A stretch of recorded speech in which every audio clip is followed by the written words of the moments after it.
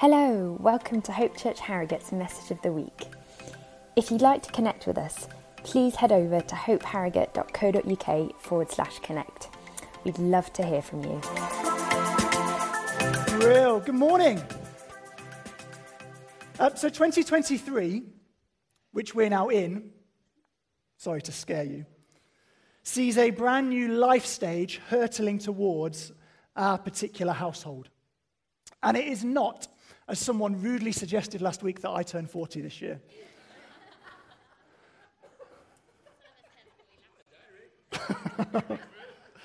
No, the new life stage I'm talking about that is hurtling towards us far too quickly for my liking is secondary school. Secondary school is about to hit our household. And I'm preparing. I'm gleaning as much wisdom as I can from different people in the room, and so many of you will have experienced that. And that's largely because with the onrushing of secondary school comes another quite significant parenting challenge in the world that we live in, especially as we're trying to follow Jesus, and it's this, the question of technology.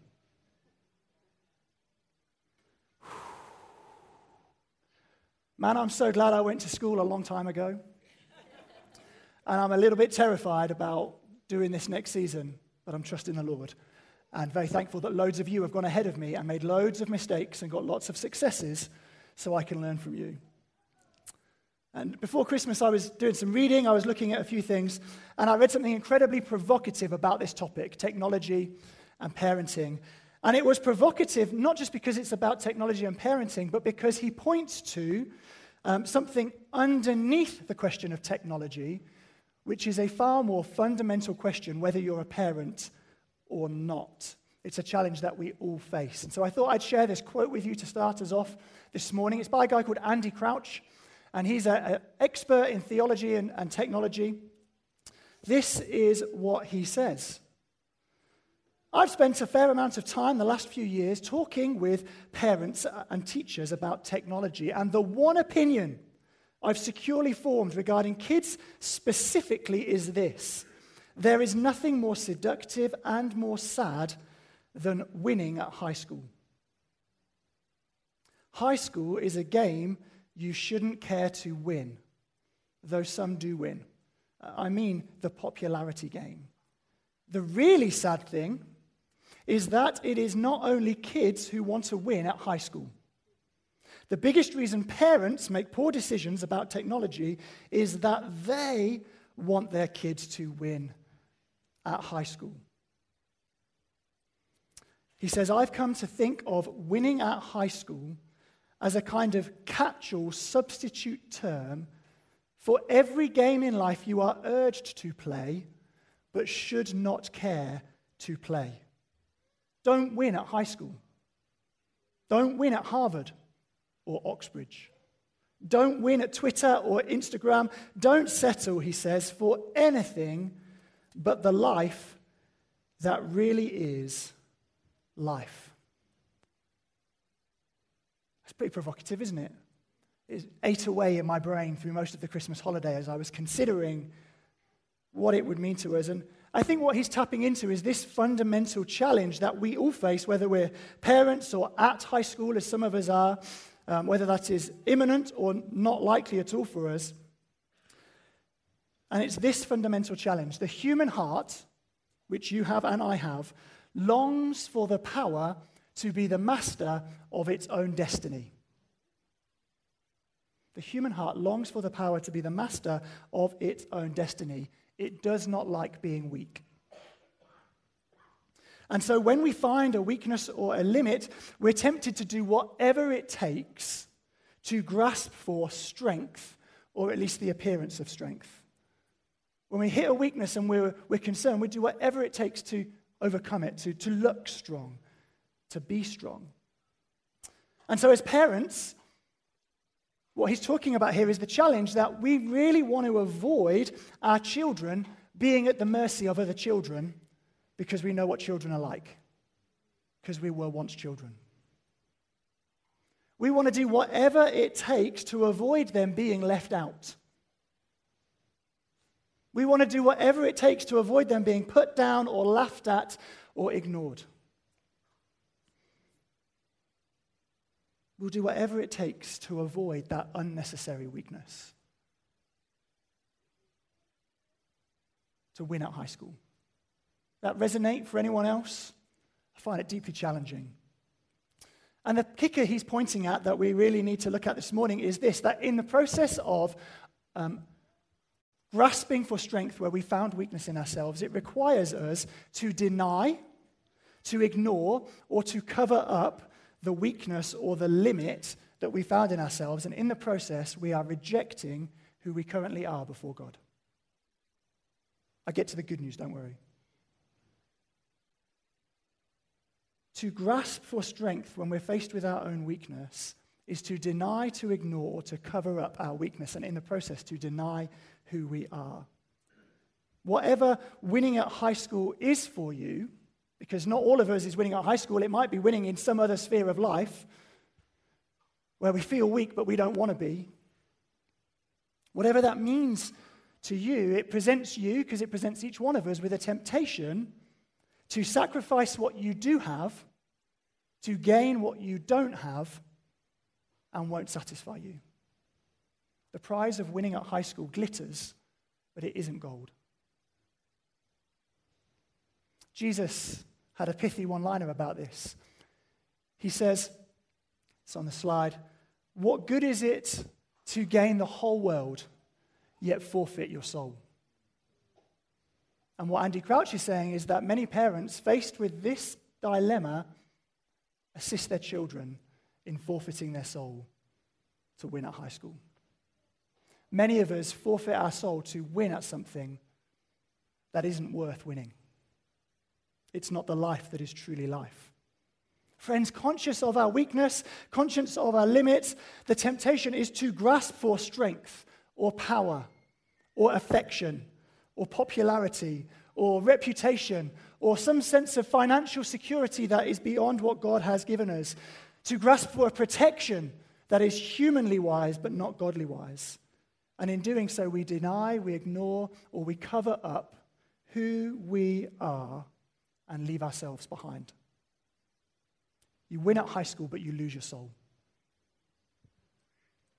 And this isn't a problem that's unique to the 21st century. Augustine in the 4th century, he put it like this: how can you draw close to God when you are far from your own self? If you're pretending to be something you're not, how can you ever draw near to the God who loves you as you are? Teresa of Avila, this is like one of my top 5 quotes of all time. She was a mystic from the Middle Ages, and she says almost all problems in the spiritual life stem from a lack of self-awareness. Man alive. You're welcome. And the more you think about it and the more you reflect, the more you go, that is so true. She knew what she was talking about. In the 1600s, in her Carmelite nunnery, almost all problems in the spiritual life stem from a lack of self-awareness. We just don't know who we are because we've denied it, ignored it, or covered it up for the sake of something that glitters but isn't gold. And I want to put it to us this morning that intentionally choosing not to win at high school, whatever that means for you, is perhaps one of the hardest things we do in spiritual formation. It's one of the hardest things we do as we follow Jesus, because everyone else is doing it. But Jesus put it like this: narrow is the road that leads to life. So in all kinds of situations, we're tempted to deny, ignore, or cover up our weakness. Yet here is the truth, because I did tell you there was good news. God is not disappointed in your weakness. When you look in your life and you find weakness, God is not disappointed. In fact, he glories in it. Turn to page 1 of the Bible and you find the story of Adam and Eve, who discover that they have limits, that they are weak, that there are things that they do not have, and they reach to lay hold of what they do not have and have not been given. They reject their weakness and grasp for something that God did not give them and they weren't supposed to have. They find weakness and they grasp. And in the process, what happened? They lost who they were and they lost what they had.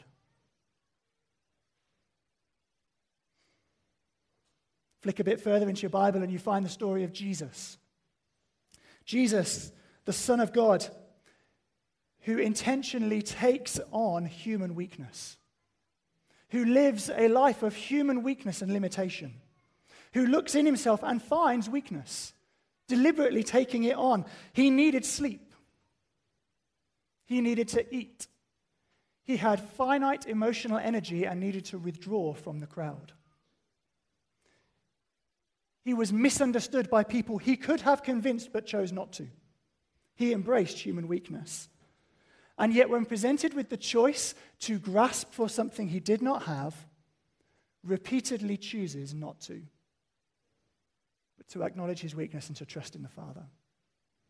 3 times in his temptation with Satan, he's tempted to grasp and chooses not to. Repeatedly, the crowds want him to do stuff to go beyond human weakness, and he chooses not to. Friends, God is not disappointed by our limitations and our weaknesses. God is not disappointed by the things that you do not have.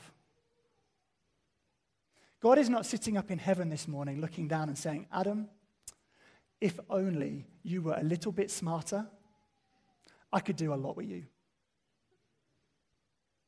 He's not looking down and saying, if only you were just a little bit more popular. If only you'd won at high school, man, you would see the kingdom come in power in your day. He's not looking down at heaven going, if only your fashion sense was a little bit better, people would listen to you, and man, you'd see revival. He's not looking down at our time together this morning and saying, Hope Church, if only you were a little bit bigger. If only what you did was a little bit shinier, a little bit more excellent, then you would see my kingdom come in power, but your weakness means I can't. That's not what God's saying. The Lord looks at us and he sees our weaknesses and he rubs his hands together because they are the places where his glory can truly be seen. In fact, it's when we cover over our weaknesses that we prevent God from doing things. God's purpose is not defeated by our weakness. And I think over the last 4 years, there have been a few things I've really had to work through with the Lord. And this is one of them. Because on a bad morning, I can sit there and I can say to God, hey, God, 4 years ago, I'm sure we were a lot stronger. Like we had this great mix of gifts and we had 3 full-time pastors. The church was full, 6 kids groups, various things going on. We did street ministry and Alpha and this, that, and the other. God, we were so much stronger. You could have done so much more with us if you didn't take us to this place of weakness. And very gently, the Lord coaxes me out of my self-pity. And he convinces me again and again of this truth. The Lord is not disappointed in our weakness. The Lord is not disappointed in our limitations. The Lord is not disappointed by what we lack. Strength does not impress God. Should we turn to the Bible together? We're going to be in 1 Corinthians chapter 1. And a few years ago, I heard something that really unlocked the 2 letters to the Corinthians in the New Testament for me. And it was this. I heard about what Corinth was like. So I want to tell you what Corinth was like before we read the passage. And 2 people, they're smart. They're called Kiampa and Rosner, which are both great names. They write this about the Corinth that Paul is writing to. They say, Corinth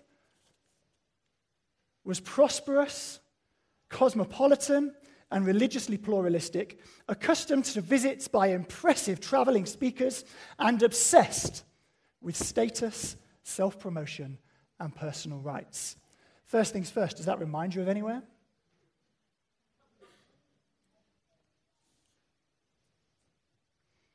To those people, Paul writes this at the beginning of 1 Corinthians chapter 1, verse 18.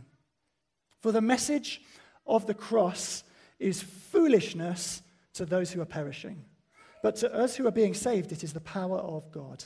For it is written, I will destroy the wisdom of the wise, the intelligence of the intelligent I will frustrate. Where is the wise person? Where's the teacher of the law? Where's the philosopher of this age? Where's the person who won at high school? Has not God made foolish the wisdom of the world? For since in the wisdom of God the world through its wisdom did not know him, God was pleased through the foolishness of what was preached to save those who believe. Jews demand signs, and Greeks look for wisdom, but we preach Christ crucified. It's a stumbling block to Jews, it's foolishness to Gentiles, but to them whom God has called both Jews and Greeks, and Brits, and Nigerians, and South Africans, and Brazilians, and Americans, Christ, the power of God, and the wisdom of God. For the foolishness of God is wiser than human wisdom, and the weakness of God is stronger than human strength. Brothers and sisters, think of what you were when you were called. Not many of you were wise by human standards. Not many were influential. Not many were of noble birth. Not many won at high school. But God chose the foolish things of the world to shame the wise. God chose the weak things of the world to shame the strong. God chose the lowly things of this world and the despised things and the things that are not to nullify the things that are, so that no one may boast before him. To the people who loved strength, to the city that was desperate to win at high school, who loved to have life together, Paul writes 2 letters, and the major theme throughout both is weakness. We need to pay attention. N.T. Wright summarizes 1 Corinthians with this quote. He says, see the world through the lens of the cross. That's what the whole letter is telling the church in Corinth to do. See the world through the lens of the cross. Later they ask Paul for his credentials. They're had some really impressive speakers come. And they're like, hey, Paul, why should we listen to you? They're way more impressive. Show us your CV. Give us your numbers. Show us your KPIs. How many people got saved on your last crusade? How many people on your Alpha course? What's your income? Show us your qualifications that qualify you to speak to us. And N.T. Wright says, Paul, in response, lifts up his shirt and shows them the scars on his back from the beatings he took for preaching Christ crucified. To the city that loves strength, Paul goes on and on and on about weakness. And I want to put it to us that if we were to look at high school, whatever that is for you, if we were to look at the games that we are urged to play but should not play through the lens of the cross, we wouldn't try to win. If we were to look at the games that we're urged to play, but are best not to play, through the lens of the cross, we would not play them. My friends, the call of God is not about winning at high school. Praise the Lord, because I did not. Rather, in our weakness is the opportunity for the strength and glory of God. Great example of this is a young man who was hiding from the enemy because he was so afraid when God appeared to him. And the Lord comes to him, his name was Gideon, and says, Gideon, you're going to command my army. And Gideon says, not me. I'm the weakest man from the weakest family in the weakest tribe of all of Israel. You don't want me. And God said, yes, I do. And so Gideon goes, all right. Gathers an army, 32,000 people. God's first task, reduce 32,000 to 300. Because the Lord is not disappointed in weakness. God is not afraid of weakness. through the lens of the cross, weakness is the opportunity for the glory of God to be seen. Where are you weak? I'm not talking about laziness. It's really important I make this clear. I'm not talking about a lack of discipline or a lack of responsibility. I'm not talking about being half-hearted in life. Not at all. They are negligence in the kingdom of God. There's a story Jesus tells about a master who gives 3 servants talents. One of them wraps it up and buries it in the ground, and he's rebuked. That's laziness. That's half-heartedness. That's lack of responsibility. Now, when we're talking about weakness, what we're saying is realizing that we are a servant whom God has given 5 talents to and not pretending that we've got 50. The Lord does not need you to pretend that you've got 50 talents. The Lord has given you 5. And he's delighted about it. And he isn't disappointed that you haven't got 50, because if he wanted you to have 50, he would have given you 50. Weakness is knowing that the master gave you 5 talents, not acting like you've got 50. Paul says, I worked harder than all of you, yet not I, but the grace of God in me. Now, I'm not talking about laziness, friends, when we talk about weakness. We're talking about a faithfulness in the face of weakness. Recognizing who we are in this moment before God and not pretending to be something else. And God does grow us. I've got lots of good stories about God growing us supernaturally. Several things in my life I was rubbish at, and I prayed, and I gave it a go, and God made me good. True stories. But that's not today's preach. God does grow us. He does love to fill in our gaps with his strength. He does enable us to do things that we could never have done as he works in our lives. He does. It's not about a fatalism. But I'm simply saying this: God loves to work with those who are aware of their weakness and humbly place their faith in his strength. Are you aware of your weakness? Are you humbly placing your faith in his strength? Killer quote for you now from a guy called Paul Barrett on this passage from 1 Corinthians. Paul Barnett, sorry. My notes are scruffy. That's much clearer. He says, the grace and power of God interlocks with human lives at the point of mortal weakness.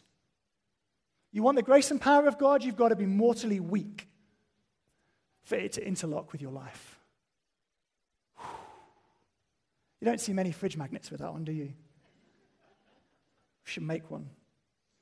The grace and power of God interlock with human lives at the point of mortal weakness. Friends, weakness, your weakness, does not disappoint God, it attracts him.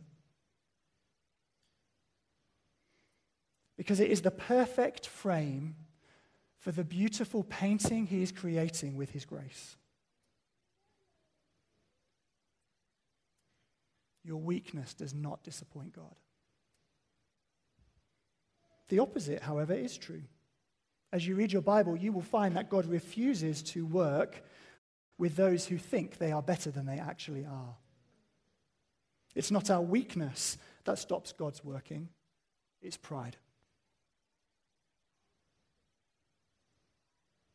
And as we look at this, the real question that confronts us is, do we actually understand the cross?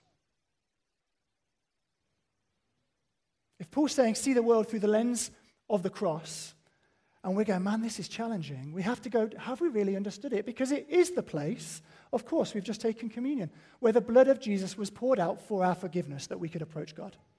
It was. It was the place where the head of the serpent was crushed and evil was defeated. It was.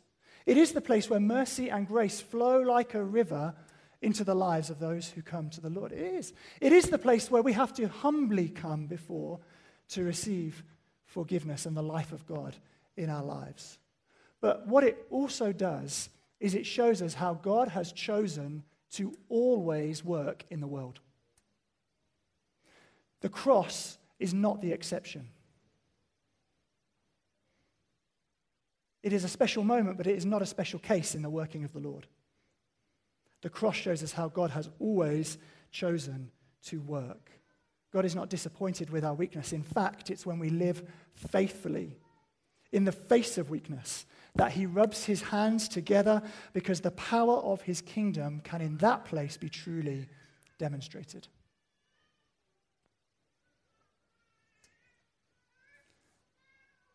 The call is this: will we humbly embrace our weakness?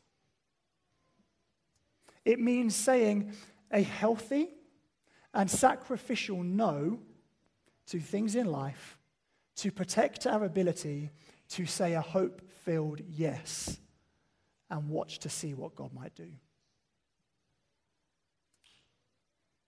Humbly embracing weakness means saying a healthy and sacrificial no to winning at high school to protect our ability to say a hope-filled yes and see what the Lord is going to do. You want some examples? I'll give you some. Fasting. We've all got a limit of time, right? How many hours are in your day? 24. Your day? 24? Anyone not got 24 hours in their day? We've all got 24 hours in a day. We are all limited human beings. There is only 24 hours in a day. And how many days in a week? 7. Thank you. We have a limit of time. The discipline of fasting, one of the things behind it is about saying a healthy and sacrificial no to preparing and eating food sometimes, so that we can say a hope-filled yes to time with God.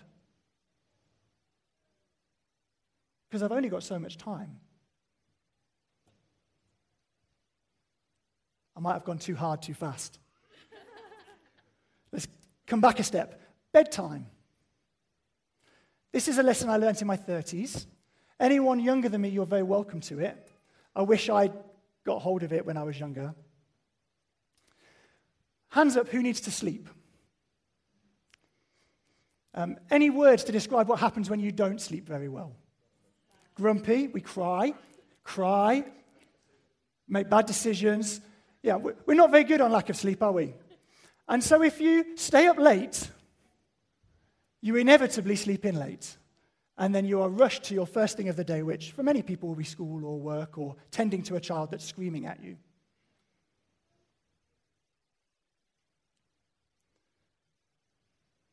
We all have a limit of sleep, but this calls us to say a healthy and sacrificial no to staying up late and doing whatever it is we might do in that place to win at high school most of the time.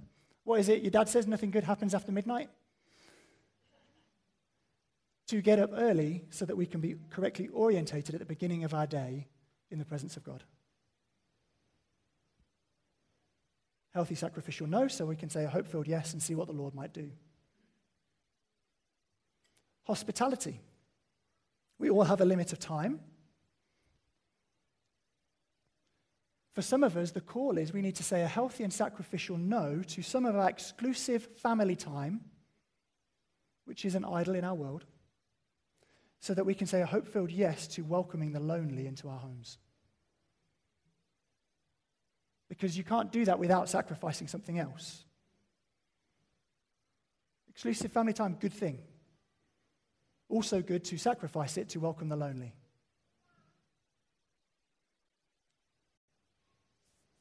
Some of us need to say no to having the perfect, clean and tidy house. Those of you who have already done it, you can lay hands on the others at the end of the meeting. So that we can say yes to hospitality. Because when you welcome people into your house doesn't stay perfect, neat and tidy. It turns into something else. And so we need to say no to the limit of time to keep our house tidy for the sake of welcoming other people into our homes and being hospitable, which is a command of God, by the way. Can I ramp up again? I was with some other leaders recently. One of them's a lady about my age. She was single. And she was describing to us the decision that she'd made because of the limit of emotional energy in her life to say no to dating so that she could say a hope-filled yes to Jesus and to her church community. I was like, man alive, that is powerful. She's like, I go on dates. The mystery, the questions, everything else just cuts me hard, and it ruins me. And so I've gone, actually, do you know what? I want more than any of that. I want Jesus. And church community doesn't do the same to me. So I've said no to dating. I'm saying yes to church community and Jesus, and I'm going to see what God might do. I was like, wow. In our weakness, sometimes we need to say a healthy and sacrificial no so that we can say a hope-filled yes and see what God might do. I'm not prescribing singleness for everyone who is single. I'm just saying that not everyone should get married. So, we have limits. We have weaknesses. The call of God is to say no to winning at high school. Yes to cherishing our soul and to enjoying Jesus and to watch what he will do. And I want to suggest to you this is a vital practice if you want to become like Jesus. You will not become like Jesus if you will not become aware of your weaknesses and in that place choose to trust in God. Know yourself. Know your strengths. Know your weaknesses. Know your limitations. Say some healthy and sacrificial no's so that you're able to say hope-filled yeses for the sake of the kingdom to see what God might do.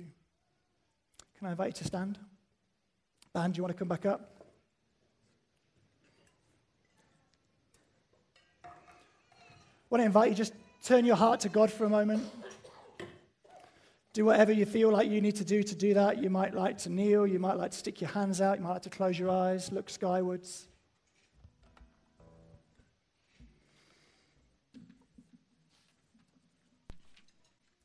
If you're feeling brave, why don't you say, Holy Spirit, show me where I'm weak and don't know it. Tell me where I'm pretending to be strong.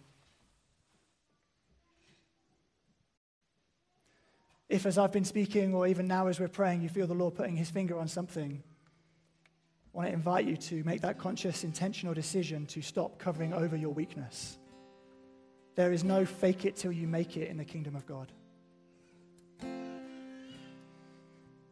And we're going to worship. There's going to be some space. I expect we may have some prophetic words in a moment, who knows. But this is an opportunity for two things. Number one, to fix your eyes on the one whose weakness is stronger than the strongest human strength.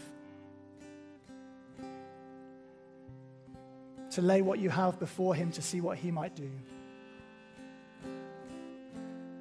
And it's an opportunity to call on him where you are weak, that you would have the privilege of seeing his strength and his power and his grace come as his kingdom extends.